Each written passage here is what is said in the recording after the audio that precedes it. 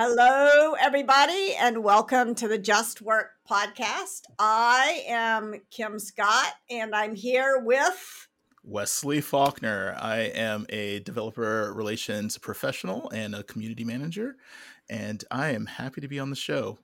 and we have a guest, Russ Laraway, near and dear to my heart. Russ and I have worked together for many years, and I know Russ is going to be radically candid when he gives me some feedback on the reading.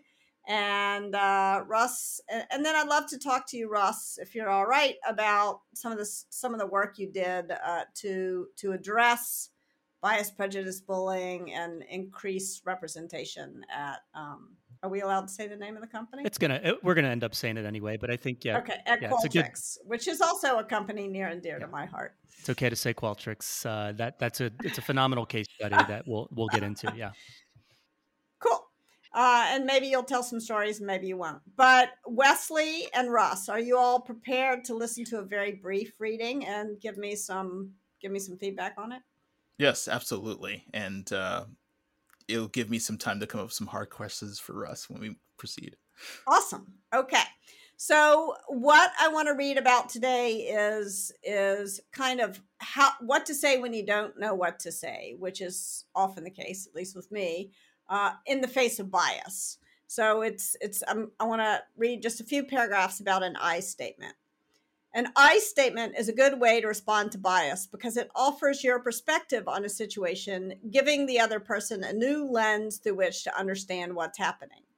Whether you are a leader, an upstander, or the person harmed, you can use an I statement to help the person who said or did the biased thing notice their mistake. The easiest I statement is the simple factual correction. For example, when someone has made a false assumption about a person's role in an organization based on race or gender, I am not the decider, he or she is, or I don't work here.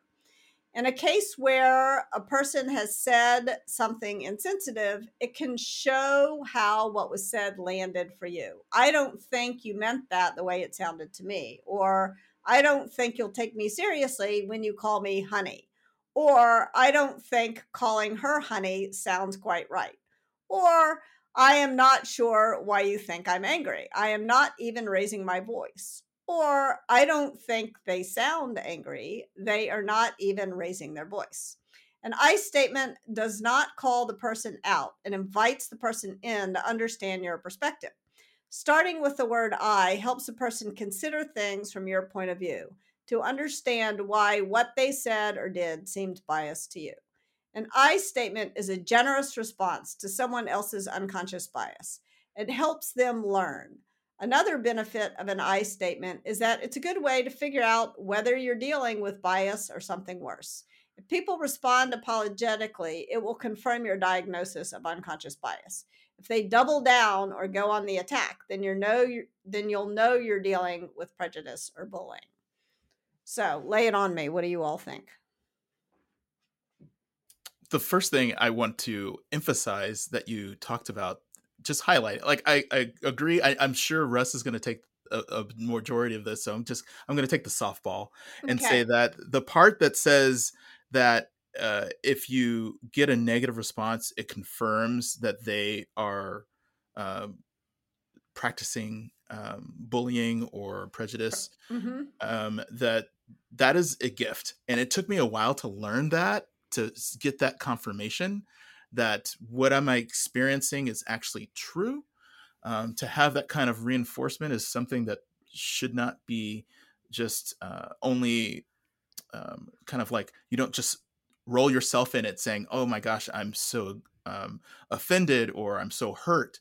But also trying to look at the bright side about it being a gift, saying that there is no confusion, there is no haziness. You have that answer, and it has been confirmed. And that is really interesting. I think because I think that's a better way to look at it than the way that I have often looked at it in my life, which is sometimes I have hesitated to say anything because for fear that it's not unconscious bias. So in other words, somebody says to me, like I tell a story in the book about this Mr. Safety Pin. I think we read that last time, where someone comes up to me and says, "Go get me a safety pin. I need a safety pin." And that's not my job in the situation to get them a safety pin. And I assume that it's sort of unconscious bias. But part of the reason why I'm often afraid to say anything like, "Oh, I don't work here," is that I'm afraid I'll learn actually it's not unconscious bias, that I will learn that it's prejudice, or that the person will start to bully me, and then I'll be mad, and then it knocks me off my game. And so I think that I'm going to try to borrow a page out of your book, Wesley, next time, and say it's good to know. It's like it's better to know than not to know. Yeah, it's like casual or under the breath racism as opposed to explicit racism. Like, okay. Now I know. Now I know. Now I know who I'm dealing with. What do you think, Russ? Yeah, I'll tell you what I love, and I'll tell you what maybe I don't love, in the spirit of Excellent. In the spirit of radical candor. So first thing that I love is just it's something that's powerful, I think, about the whole book, but comes through in this passage, which is we're really arming regular people that are out doing the work, that are the people who are encountering these situations. We're arming them with real tools they can use to address these problems, right? Strength of the whole book, but really pops for me in this example. And also related, so a lot of the work that I've done is measuring culture.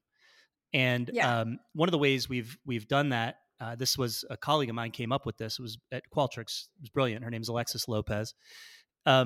We asked people 3 questions around our core values. The first question is, what are you doing to motivate this core value? Kind of specific terms. What does your immediate working team do? And then after you answer those 2 questions, you earn the right to be critical of the company. So for a lot of people, these problems are outside of them. They're over there. There's someone else's to deal with. And when you start giving the regular people doing the work the tools, it starts to put more accountability for addressing these issues where it belongs, right out on the front line, alongside the people who are suffering, some of these, ranging from microaggressions all the way through to injustices. So that's what I like.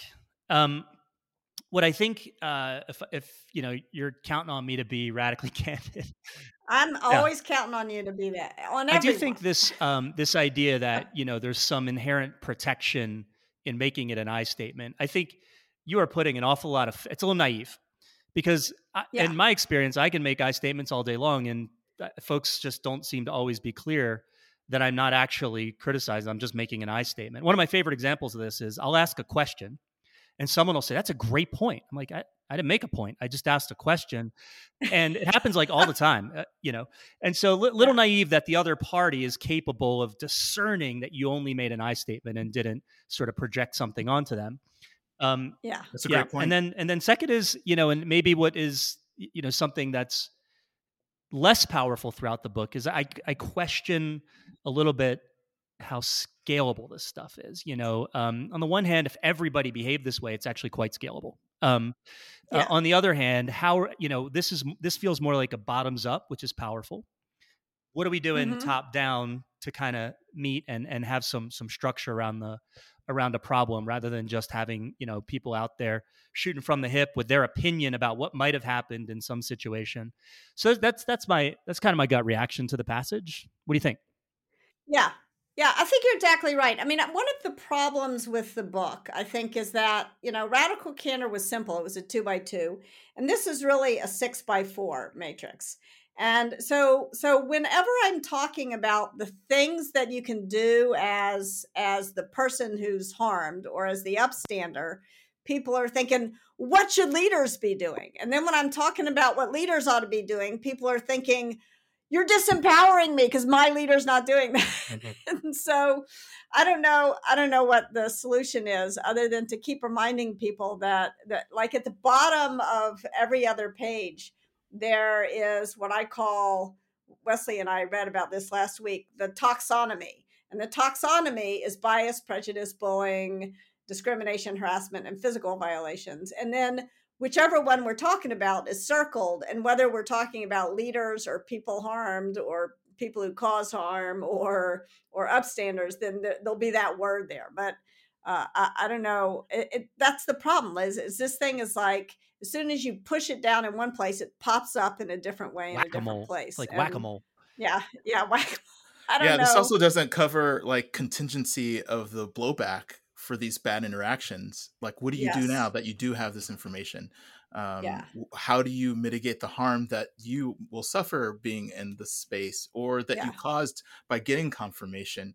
How do you move forward? There's many books as you go deeper into each topic, and it's Yeah. almost impossible. But I think that you'll be in business for the rest of your life, Kim, with trying to tackle this. Well, I hope also, like Russ, there's one moment when I was saying something on LinkedIn. This was in it was about radical candor, and I had used the word crazy inappropriately. Tell me why I'm crazy. Where what I meant was tell me why I'm wrong. And someone pointed it out to me, and I thanked them. And then a bunch of other people, thinking that they were defending me, jumped in and said, "Oh, everybody's oversensitive." And now I'm like, oh, it's really hard for me as a woman to respond to this like oversensitive thing, because I didn't think the person was being oversensitive. I thought the person was giving me good feedback. And you kind of jumped in and you said, look, for the oversensitive crowd, like there's a ROI on on changing your language. It's not that hard to use a more precise word. And if that helps everyone feel more included, like why wouldn't you do that? And so I it was a great upstander moment, and it was also like there's always a risk, in using an I statement. But one of the things that I've learned over the course of my career is that there's also a risk in remaining silent. And I think that's the one that we don't often calculate the ROI for. Or the maybe not the return on investment, Well, yeah, but silence the is cost. fast. It's fascinating because silence is, I think, it's the absence of an investment in that moment, Yeah. and so it's hard to get a Yeah. return on that. And I think a lot of people are making a business decision. There's risks to speaking up. It's Wesley just Yeah. kind of talked about that a moment ago. There's risk to stepping in. There's just think about the reaction you just gave us when the people jumping in to defend you started. You're like, oh Yeah. gosh, look what I start. There's just always some cost there. But yeah, not speaking up is, I mean, we should call it what it is. It's choosing not to make an investment in that other person, in this culture, in this team, in the person who's been harmed, whatever it is, by not Yeah. speaking up. That's And right. then your and then yourself. I mean, for me, I think the big cost was if I defaulted to silence, the cost of doing that was that I felt like I had lost a sense of agency. And that was a cost. At a certain point I became unwilling to to pay. So I did speak up more, but it took me a while to calculate that cost. So there's calculating the ROI of speaking up, and there's also calculating the cost of silence. And I think it's the calculating the cost of silence. That's what I should have said, that we don't do often. I want to circle back on what Russ was saying about the scalability of it as well. Hmm. I think in terms of scaling silence, I can tell you I've seen it a lot on social media where I shouldn't say social media, but more of conservative voices where there's a saying of like, why all of a sudden is it wrong for me to say this, or why all of a sudden are we seeing this recasting of characters to be more inclusive. It's because it is the penalty or the consequence of people being silenced rather than being silent. But if we don't have that cacophony of objection whenever we see wrongdoing, then people will be lulled in a sense of normality and feeling that that is the default and that's the baseline. And any questioning of that feels absurd because it is the norm after it's been established, and it's hard to unseat it. And so questioning or bringing up other perspective does it is hard, but the long-term effects of not doing it are apparent from a sociological perspective. Yeah, I think that makes sense. And I would say it's not only conservative. Often conservatives are very happy to talk about this stuff, and you have traditional progressives who are not. So I think I think I think this stuff happens at all different kinds of places. Of course, I mean conservative, not necessarily in the political sense, but conservative as in let's not change things. Yeah. Conservative, but they both work, and I guess in different contexts. Go, Russ. Yeah. I think you were going to say something. No, I just appreciate Kim trying to be careful there. We nice. That was good clarification, Wesley. We all must be careful never to stereotype even conservatives, and so I appreciate Kim trying to tighten that up. But your sort of clarification made a lot of sense, Wesley. More conservative meaning I'm disinclined to change, not necessarily politically. Got it.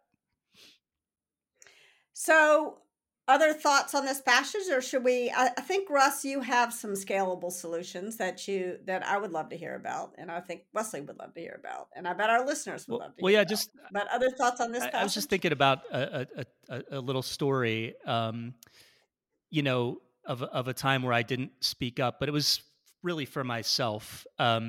And so, but before I tell this story, I need for folks in your audience to understand that I'm self-aware. And what I mean by that is I am the mayor of the majority group. I am white, cis, straight, neuronormal, able-bodied male. I'm over 40. Can I interject? Can I wave a purple flag? You're the mayor of the overrepresented group. Yeah. However, you may no longer be the majority. Yeah, exactly. Yeah, there you go. Also, neuronormal is a little offensive, but please. So what should he say instead, Wesley? You could say neurotypical. You could say neuromajority. Those are terms that are okay. But as a person that is neurodivergent, putting the dichotomy of one is normal and one is abnormal, it goes against, I guess, the base philosophy of neurodiversity that I subscribe to. So, right, well, I appreciate that. Yeah. So I'll say neurotypical from now on. So mayor of the majority group. I'm over 40 and I'm a veteran. Veteran I chose, and over 40 was always going to happen, you know. So I was attending a seminar at the Clayman Institute, which is at Stanford. It's actually sort of a think tank for best practices around diversity, equity, inclusion. And we had two spots because our company, I was at Qualtrics at the time, we were a customer. And we had two spots, and I grabbed our CMO and I said, "Come on, I think you'll like this." And he'd gotten his MBA at Stanford, so for him it was a fun trip back. And also an overrepresented group member. And we showed up. There's about 150 people there, and you could quickly tell that there were probably 10 of us.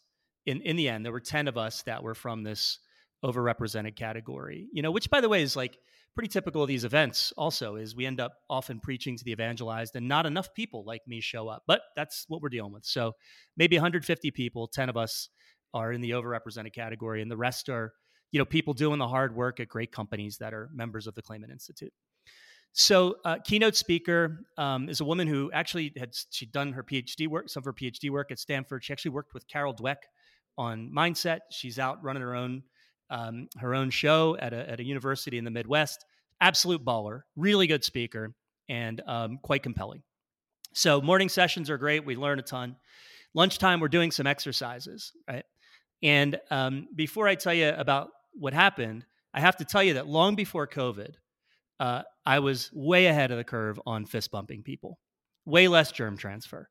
I can't stand shaking hands. I've been on that for a decade. I need to say it. I will say that's true. I will confirm that is a true thing. Don't love to hug. Don't love to shake hands. Real happy to fist bump. Way less germ transfer. I would say you hate to hug. I would say you really don't like. Not a fan. So as is my custom, it remains my custom and was my custom long before COVID ever came around. I fist bump people as a way to show, you know, it's just similar to a handshake. Nice to meet you, a little bit of enthusiasm, etc. So at lunchtime, I had a question for the keynote. Our working group had a question. I said, well, let me go ask her. And I walked up and I said, hi, Dr.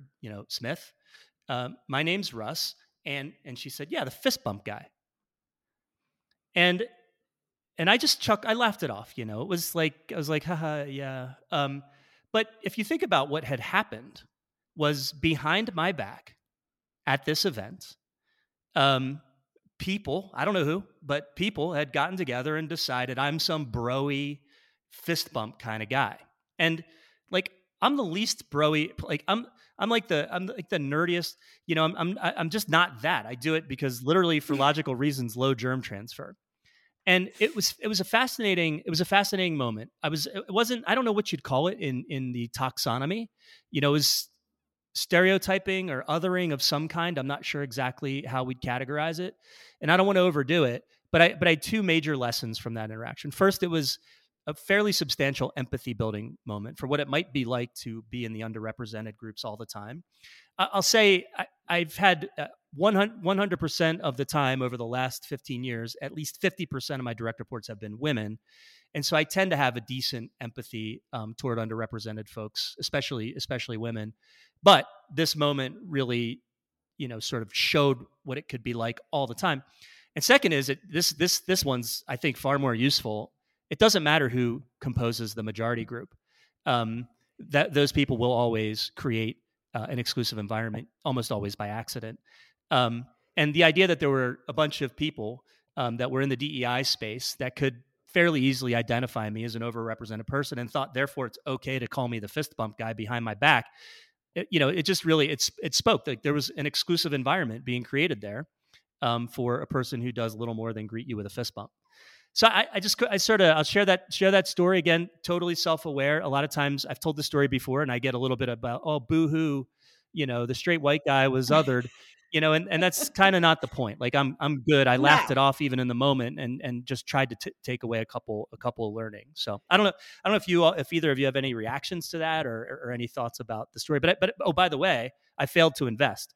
I failed to respond. I was so caught off guard actually, which is another empathy building moment of, you know, that's got to happen to folks from underrepresented categories all the time, you know, that I never responded. In fact, I've never told the story, I don't think publicly.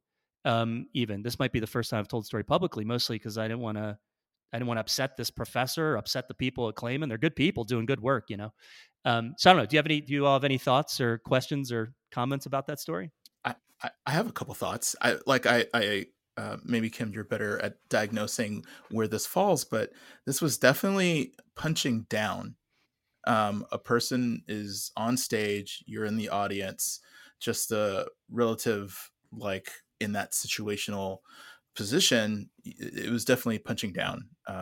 And that's a shame and it shouldn't happen. And it's happened to me several times, and it's just never feels good that when you have a whole audience of people either pointing, staring, turning heads, or laughing at your expense. And so sorry. It's awful. I'm sorry that happened, and it's painful. In particular, given the topic of the conference, the ironies are especially painful. So I have a word for what happened to you, Russ, that I just learned the other day, and it's a form of bullying. But I read this article by Delia Grenville, which I just posted yesterday on LinkedIn. Her article, and she wrote about mobbing. And so what happened to you, I think, was sort of mobbing. And what happens with mobbing is a group of people identify someone and they're all going to kind of peck away at that person. And often the goal is actually to drive that person out, because either that person is new to the group in some way, or maybe they're trying to affect change in some way, or maybe they're underrepresented along some dimension, or maybe they're a member of a underrepresented either minority or majority.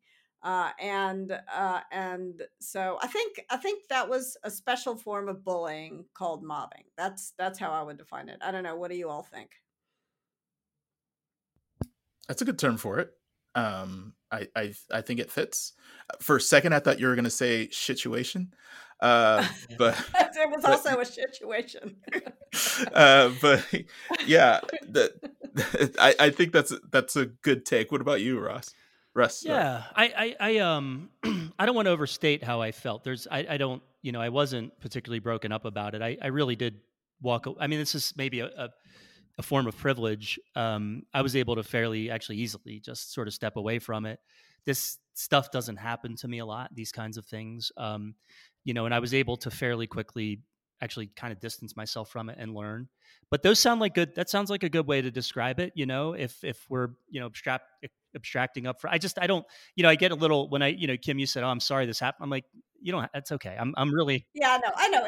It's a microaggression, and when a microaggression doesn't happen to you all the time, it remains micro. Yeah. The time that a microaggression becomes a macroaggression is when it happens to you every damn day, and then it becomes like a repetitive. The GIF, yeah, exactly. That GIF out there of just a person getting a light punch on the arm over and over and over, and the first 10, they don't hurt, but after 24 hours of that, there's a giant bruise on your arm, and exactly. And so I just, it's important, I'm reluctant to tell this story because audiences are not always, I don't always convey my self-awareness around this. I'm trying so hard to, that I am lucky to not have to, endure these kinds of things frequently. But when it happened, I thought it was important to try to take away a couple learnings. So I think a form of bullying makes sense. I think the idea of punching down fits that. Wesley, you said punching down, and that she definitely had way more power in this room than I did. As I'm just a random audience member, and she's the keynote, and so I think I think between you, we have it probably well categorized. Yeah. Well, thanks for sharing that. And I'll say this: I wish it hadn't happened. In an ideal world, which this world is not, it wouldn't have happened. But I think your learnings are exactly right. The empathy that you gain from it is exactly right, and also the fact that any group of people can do this to an underrepresented group is really important because then there's less self-righteousness when we're identifying these behaviors, because we all do them sometimes. That's true. We all have a point of privilege in some arenas as well.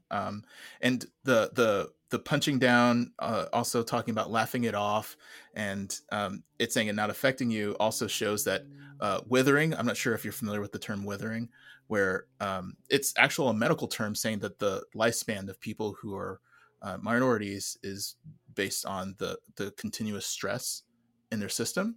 And it causes a shorter lifespan.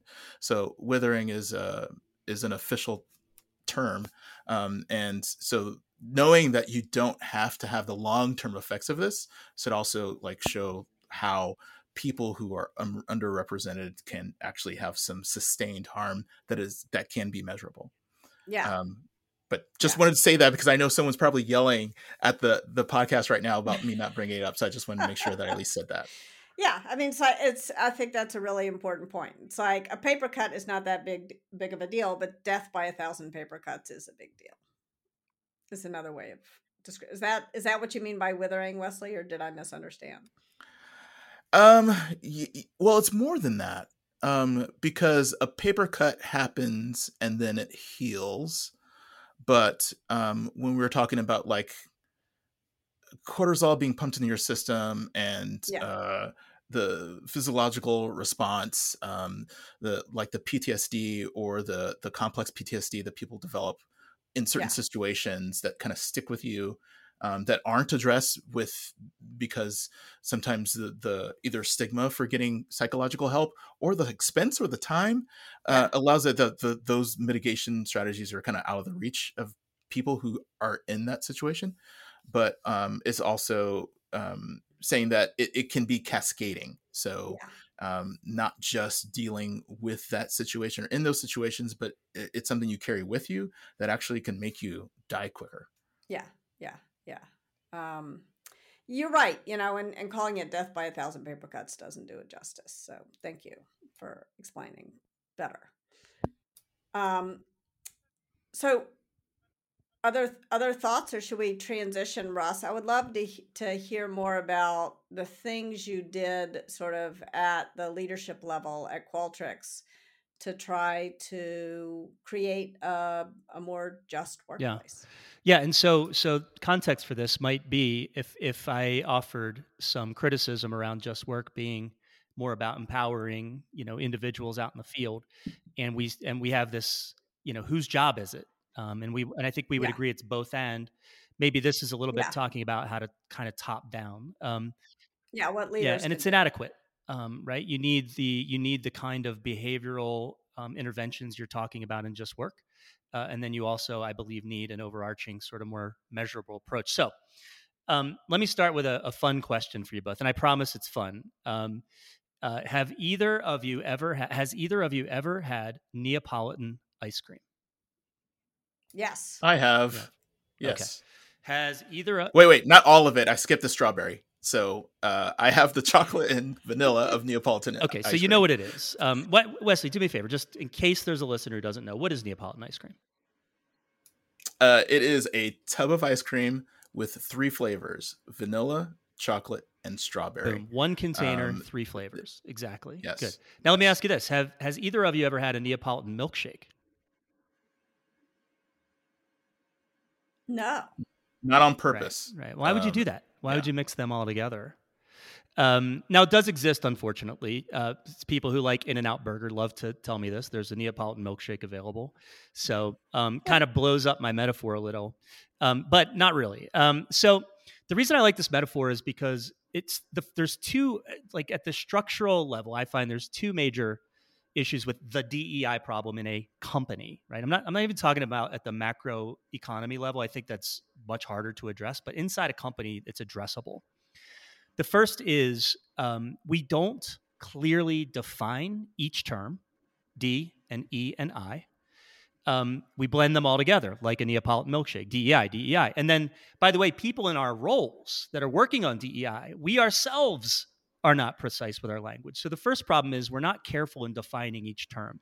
Actually, I'm not even precious about what the definition of each is, to be totally honest. I just know the first thing that must be done is you must define it. And one of the reasons for this, by the way, is because if you want anything to scale, people need to be able to understand it and they need to be able to latch onto it. And the less clear you are about something as basic as what does diversity mean, what does equity mean, and what does inclusion mean, the less likely your average person out in the company is to be able to latch on to whatever you're trying to do and help. And there are a lot more people who would like to help. They just often don't know how. So that's the first major problem. And I'll offer some ideas for definitions here in a moment. And the second biggest problem is once you define each of those terms, 3 different flavors, 1 box. They are not, none of them is the same. They're all interrelated, of course, 1 box. You have to develop a measurement plan, in my opinion, for each one, actually. Believe it or not, even inclusion is measurable. And so, which is usually surprises people. And so that's the basics. And the number of times, we used to host a DEI summit at Qualtrics. We called it Ember. Held in Utah, which is a place that could really use it, honestly. And even the DEI thought leaders that kind of came to this would frequently be relatively imprecise in the way they were talking about this. And the emphasis of the day was often much more toward individuals' lived experiences and away from structured problem solving. And I'm not saying there's not room for both. I'm saying that too much of the DEI effort, in my opinion, having seen a number of companies, having actually advised a number of companies, including CHROs, too much of DEI effort is built more around the anecdotes. And the anecdotes are important because they give dimension to the measurements. You have to be very careful, in my opinion, about pursuing a strategy that exclusively relies on the anecdotes or the lived experiences of the folks in the underrepresented categories. And a lot of people don't like what I just said, by the way. What some people hear is no room for lived experience, no room for anecdote. No, that's not what I'm saying at all. Those give dimension, and they're really important. But without understanding sort of the structural problems in a company, and by the way, being able to identify where there are hot spots, over in the eng team, there's this problem, and over in the sales team, there's this problem. You're sort of if you're working off anecdotes first, measurements not at all, you're never going to solve real problems, in my opinion. So that's kind of the starter point. Is there's a approach to this that is, I mean, what I just said is not rocket science. I realize I did not just put a rocket into space with that. Like, don't please. I hope nobody. But it also is not what's happening out in the world. We get into our ERGs and we have meetings and we try to do good. And the CEO appoints someone to be the chief diversity inclusion officer, and that person is often under-resourced. and then off we go. Often mostly speaking to the evangelized and not bringing along the people we need often to bring along, which are folks from the overrepresented or majority group categories. And so just kind of pause there. I can kind of give you a feel like doing this and little more, defining and measuring. Um, some of the things that we changed at Qualtrics in even just a year were unbelievable, with no like sort of operating plans to make actual changes. We did little more than define and measure. And the company responded in a pretty amazing way. But before I go on, let me just pause and give you both a chance to clean up anything that if you didn't like anything I said or need to clarify anything I said, go for it. Oh, can I hop in here? Yeah.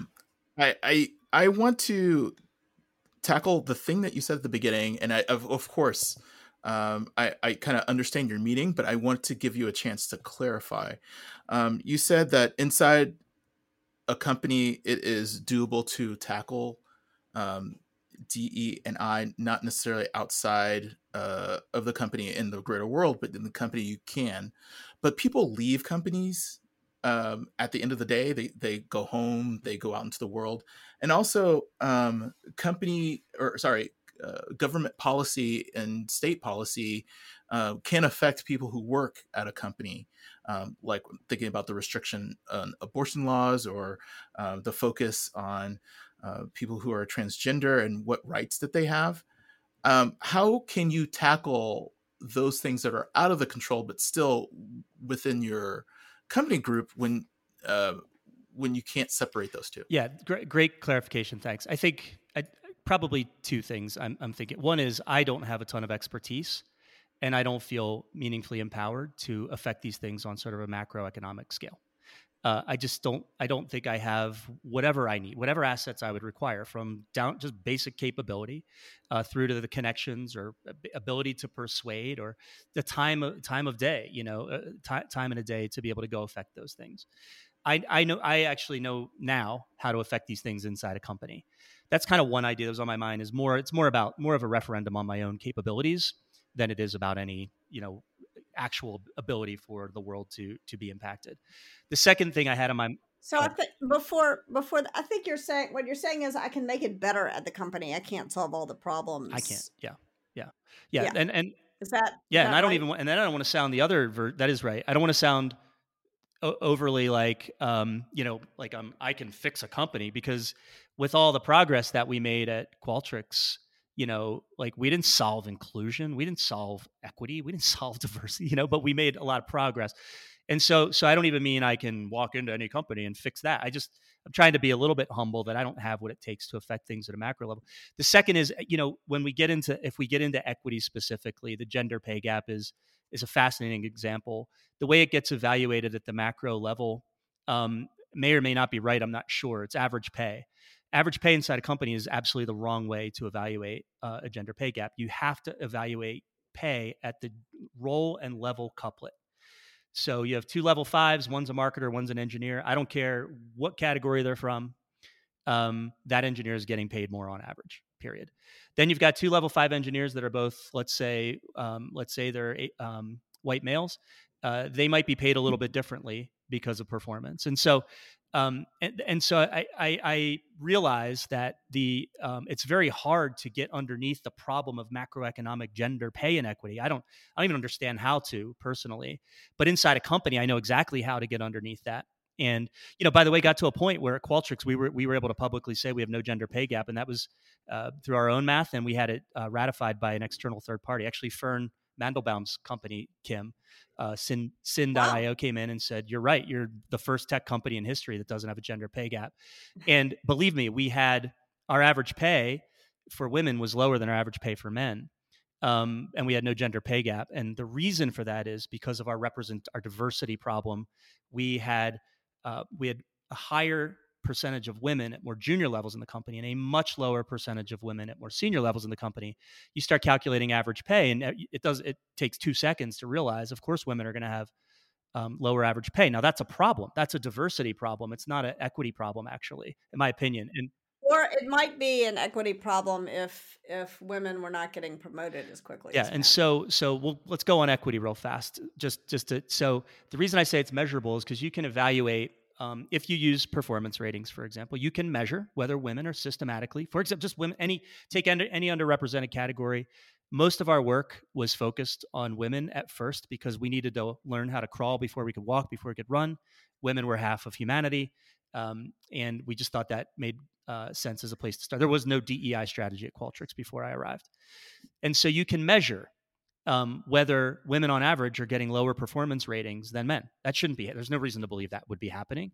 You can measure whether the expected promotion rates based on your demography, whether you're promoting. So we discovered at Qualtrics actually multiple times in a row, our women got promoted slightly greater rate than we would have expected. It was probably slightly in the noise, and so we didn't intervene.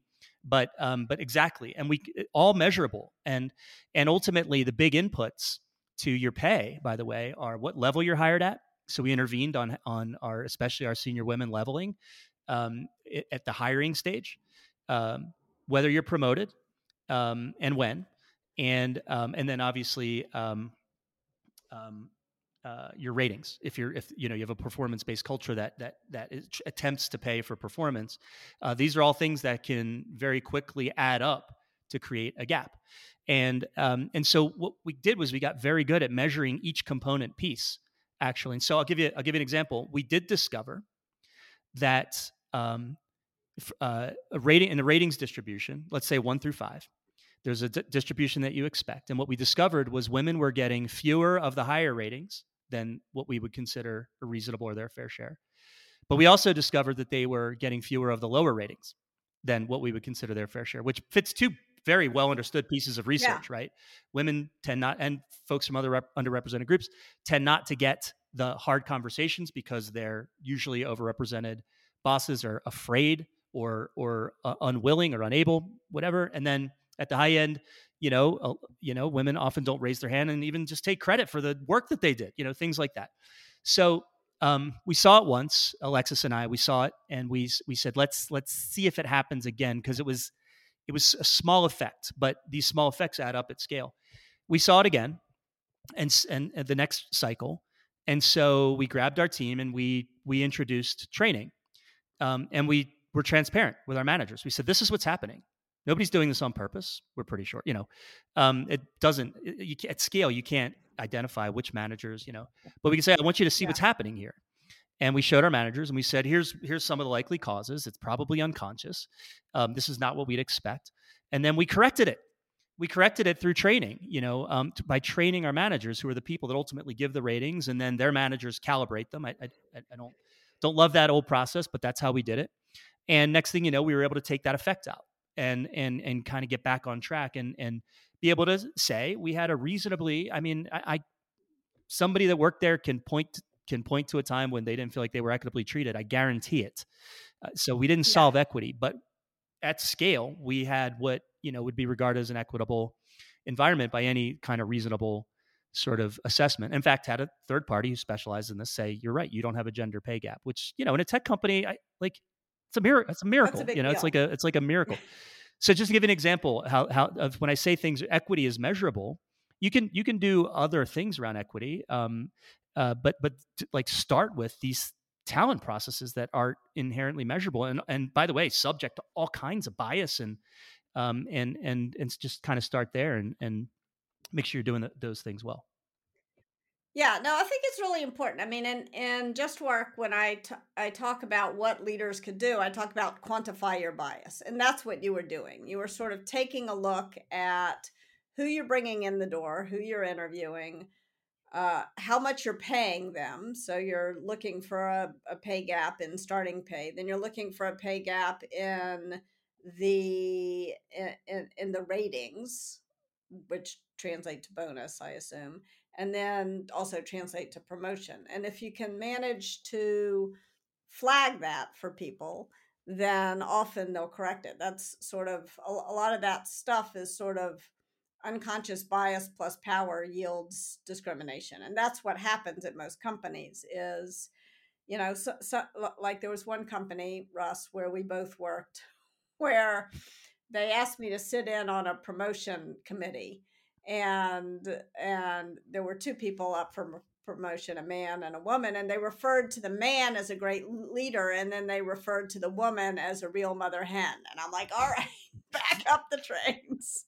Who are you going to promote? And that was an example. I mean, that wasn't and they had, the reason why I was sitting there is that they had quantified their bias. I mean, it didn't take a mathematical genius to figure out there were no women on the CEO's team. So they quantified their bias, and then that was, instead of rolling out training, they brought me into their promotion meeting. That's one way to, it's one way to get started. Yeah. Doesn't scale, so that's not a scalable solution, but but we all had a lot of fun. Yeah. Wesley, did you, anything you wanted to pick up on there, or? Yeah, I have a lot. I know that you mentioned that you're going to go through some definitions, and I know we're going long, but I think it's worth covering. And I just wanted to make sure, one, that when you go through the definitions of diversity, equity, and inclusion, that you also go over the definition of an ERG, because it's one of those things that I've been at several companies, and the way they think of ERG is it is a group where they can bounce off ideas, but sometimes it's the part of the company where the ERG is actually empowered to bring and bubble suggestions up about how to make the company a better place. And so I would love for you to cover what you think your definition of that is. And also circling back to another thing that you mentioned about like how anecdotes are one thing, but it's important to actually look at the research and your measurements. And I wanted to drop a book that I read called Against Empathy. And it is a really book. Yes, and So it's really good. great to talk about like how when you hear a lot of anecdotes that it kind of puts a spotlight on the one thing but makes everything around it dark, just like a spotlight. And so wanted to for those who are your naysayers, I would use that as a resource that they can make more clearer understanding of what you're trying to say. So I just wanted That's to put wonderful, because in my experience, the naysayers, it's very difficult to address, because it just tends to be emotional. And and I when I say this, I inadvertently give off the impression that I don't listen. I do all the time. I mean, I had identified listening posts all over the company, literal people that I try to find time to go talk to and make sure I could hear what was happening.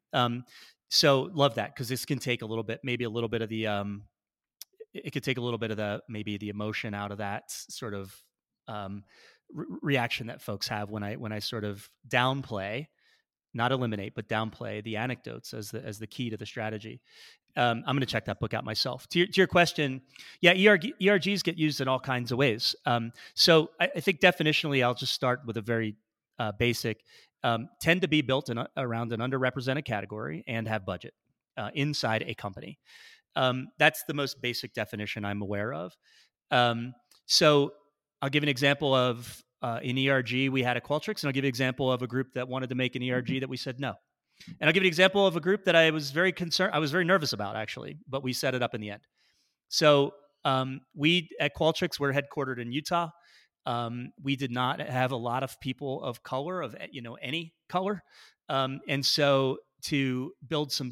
And to be fair, because you're in Utah, which is, what is the population of Utah is like 4 million. What? Yeah, it's about 4 million. No, but it's what percentage? It's got to white? be 85. It's very high. Yeah, I think it's very high. I actually, I don't know it. I should just say I don't know it, but it's very high. And our company reflected that clearly.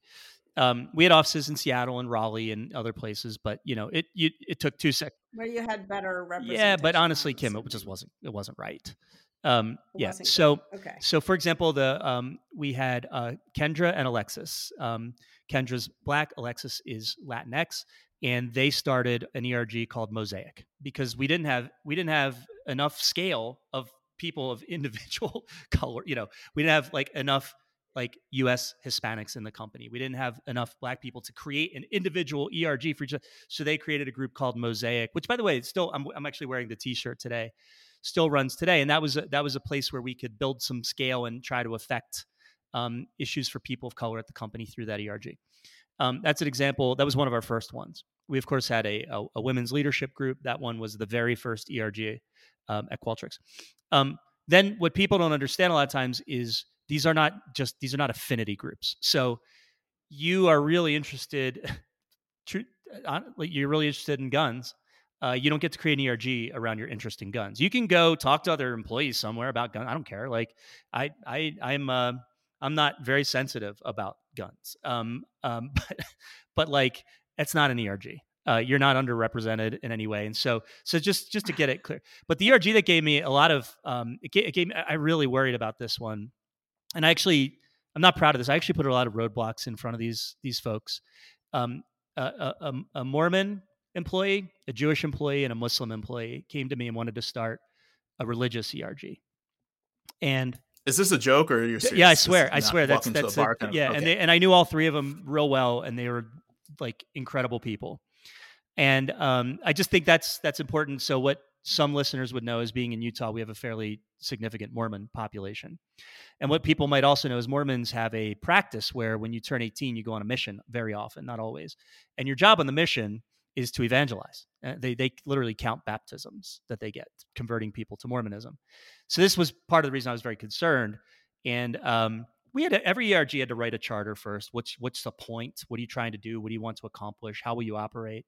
And I really, my most important point to that is, like, we have to have a no debate and a no evangelizing rule here. We can't, and they were like, fine, we just want a place to talk about fellowship and spirituality. And it was smart of them to put, three pretty distinct, a Christian, Judaism, and, Islamic faith together to come and set this thing up. But I put a lot of roadblocks in front of them. And by the way, our LGBTQ plus Q Pride, it was called, through their leadership, expressed a great deal of concern over starting a religiously oriented ERG. And it doesn't take more than 2 seconds to understand why that might be. But one of the leaders in the LGBTQ plus group went over, talked to the people who were trying to form the new ERG around religion, and, cross-examined them, and came away feeling pretty good about their intentions. And we ultimately made it work. So that was a long way. So I'm sorry, Wesley, that was a long-winded way around. The definition tends to be built around an underrepresented category, has budget, and then, ideally has a voice that, ideally the CEO can hear. I think if I could draw it up, I would say, and then the CEO in an ideal world has the combination. They have a clear sense of the anecdotes and the experiences of those folks at the company, through the ERG, right? And then also has the measurements. And both of those things are probably a little bit imperfect. By the way, the leadership for the ERG might sort of soften to the CEO. They might sort of soften some of the experience of folks. It might not even just be, that the anecdotes don't necessarily play out at scale in the measurements. They might actually, because they're talking to the CEO, it's scary. And, can we really say our truth? Things like that. They might actually soften what's happening in the company. So there's just, some risk there. And then there's risk in the measurements, in that you kind of lack empathy, you lack the anecdotes, you lack the real stories from the real employees out there, doing the real work. And I think in an ideal world, a CEO listens to both, and can put that together, and then, have some sort of capacity to, in my ideal, set company goals to improve the measurements around these problems once we've become convinced they're there and they need addressing. The CEO doesn't engage that way, by the way. That forget resourcing the head of DEI. Forget the, like, if the CEO/CEO's team doesn't believe they have a big obligation to engage on this stuff, in my experience, little will change. I have one last question before I toss it to Kim, and you can see if you want to wrap up. But you talked about measurement, and I was just curious, in your measurement rubric, are you not just measuring positive things in terms of, like, are we increasing representation? Are we getting closer to parity? Do you also measure the negative things that you want to decrease? And how do you do that if you do? I think a lot of those. So first of all, in representation specifically, something we did that, took the CEO at the time was Ryan Smith. Took him being bought into, to kind of point to a CEO who did the right thing here. We set, for diversity specifically, we set targets for women, not quotas. That's when you start to head toward tokenism. Targets, measurements, for women, total women at the company, women at the management level, and women at the executive level. And you can guess what those looked like when you measure. But by the way, so fairly decent representation, sort of total company, but a major drop off when you got to the management level, and then an unbelievable drop off to executive and board.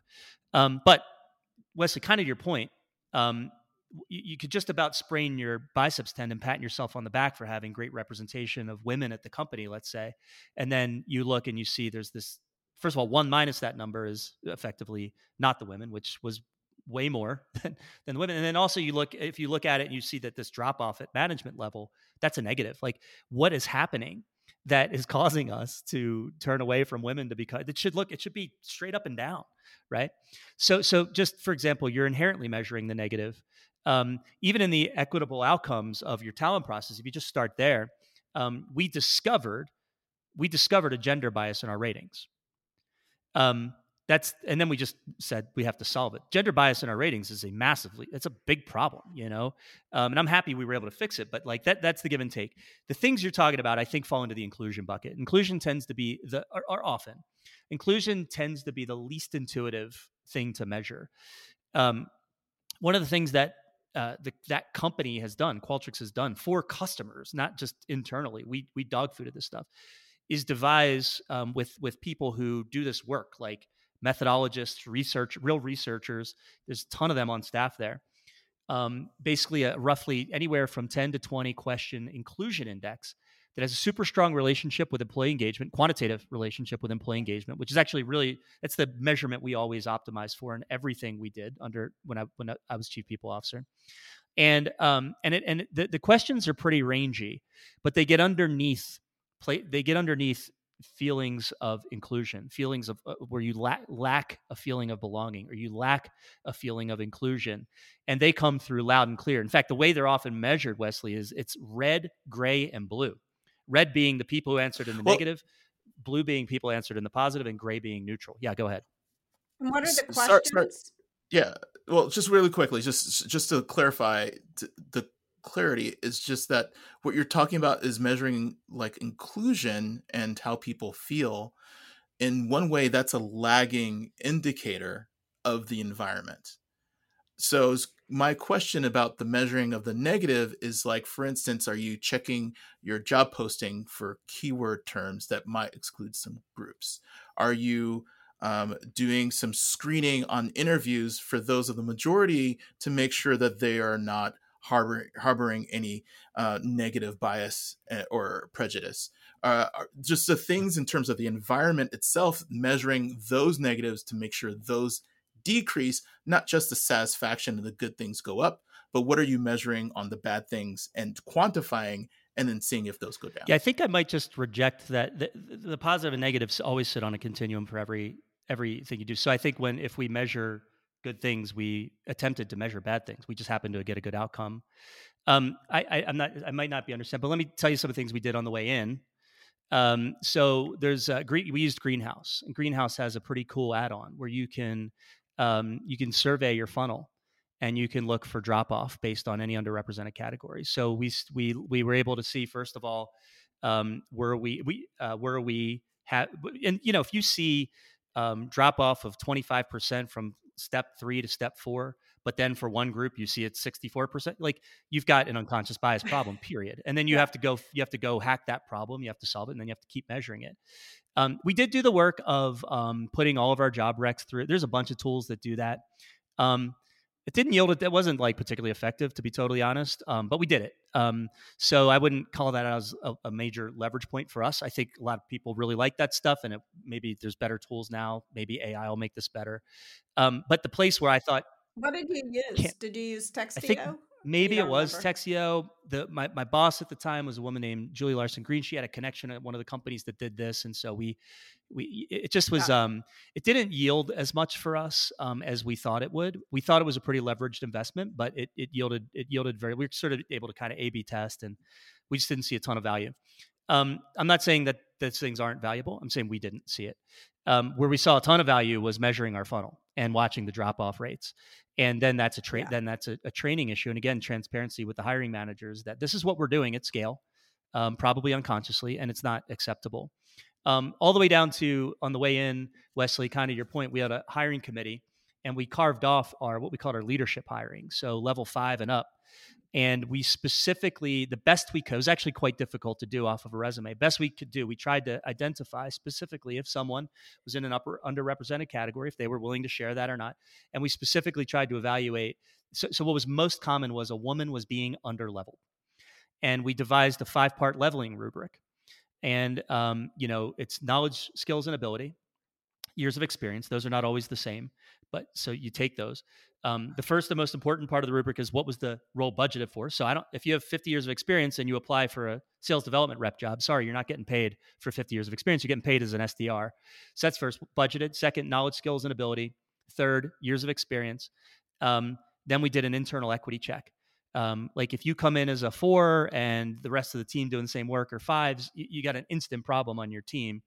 And then last, which we tried to never use, but we put it in there, was competitive considerations, meaning do we have to overpay just to get this kind of unicorn type person? That's a bad loop, by the way. If you do that over and over, that favors overrepresented, majority group overrepresented people over and over and over. But you actually needed to be able to do that very infrequent. We tried real hard never to use that one. So put a leveling rubric in place. So I'm just trying to give you a little bit of color here, that we had a lot of ways that we tried to affect these things, from inputs to the environment, and then beyond kind of the company, but one caution for an audience trying to make change is, gosh, if the most important lesson we learned is you got to do one that your theory is that something's leveraged, and do like one leveraged thing at a time. Like, it seems so silly, but I'm telling you that saying we have goals for representation for women, total women at management, women exec, in 1 year with no operating plans to affect that. We just rolled it out. I couldn't even believe it. I'm sitting there refreshing the slide before all hands. I'm like, somebody's going to delete this. I like wrote these goals on our slide. I'm like, somebody's going to delete it. We had no idea how to do it. I'm telling you, we had no idea. We had no muscle. I keep waiting for someone to just get in there and delete it.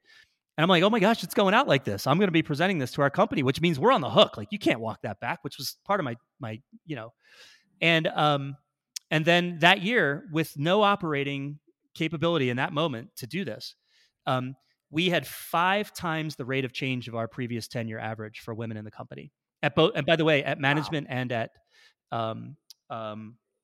total women in the company. That also happened to be in that same year 5 times the U.S. labor market change and kind of women in the workforce.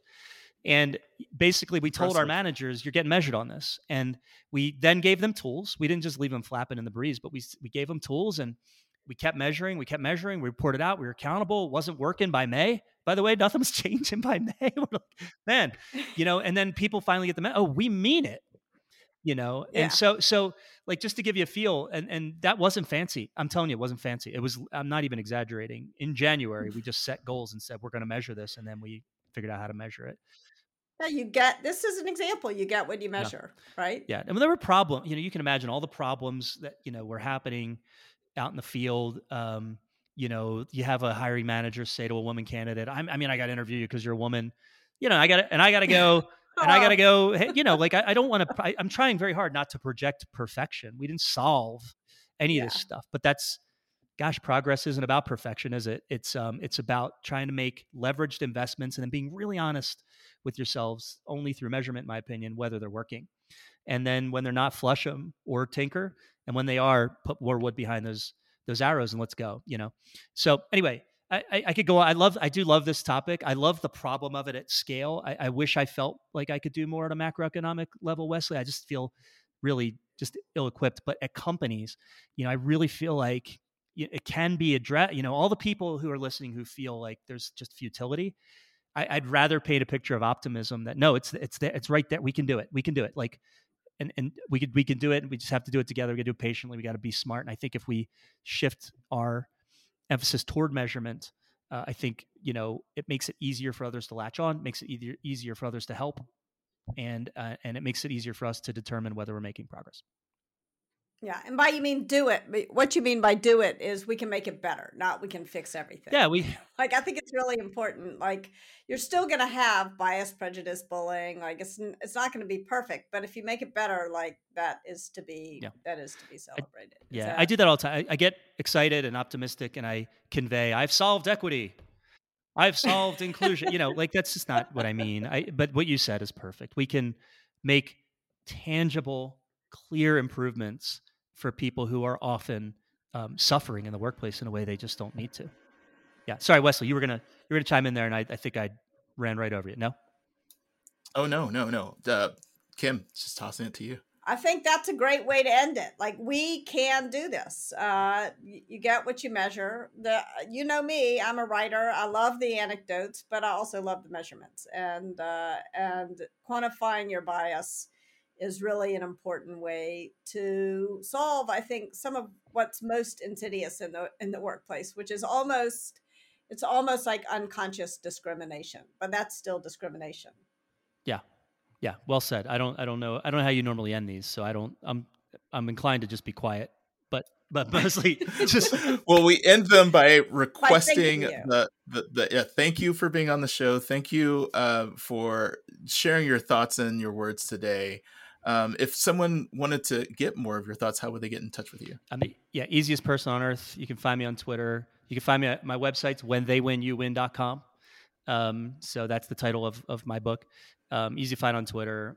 Also, so Russ at whentheywinYouWin.com. I'm begging for grace.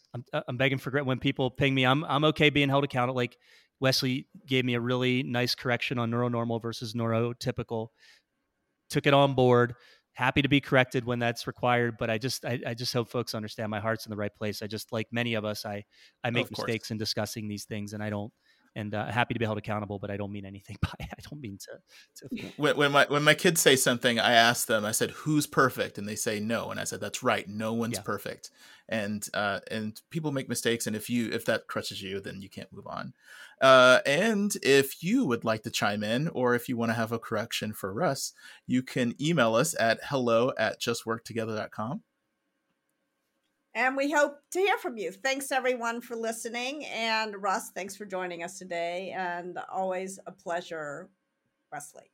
Take care. Thank you. Take care. Bye.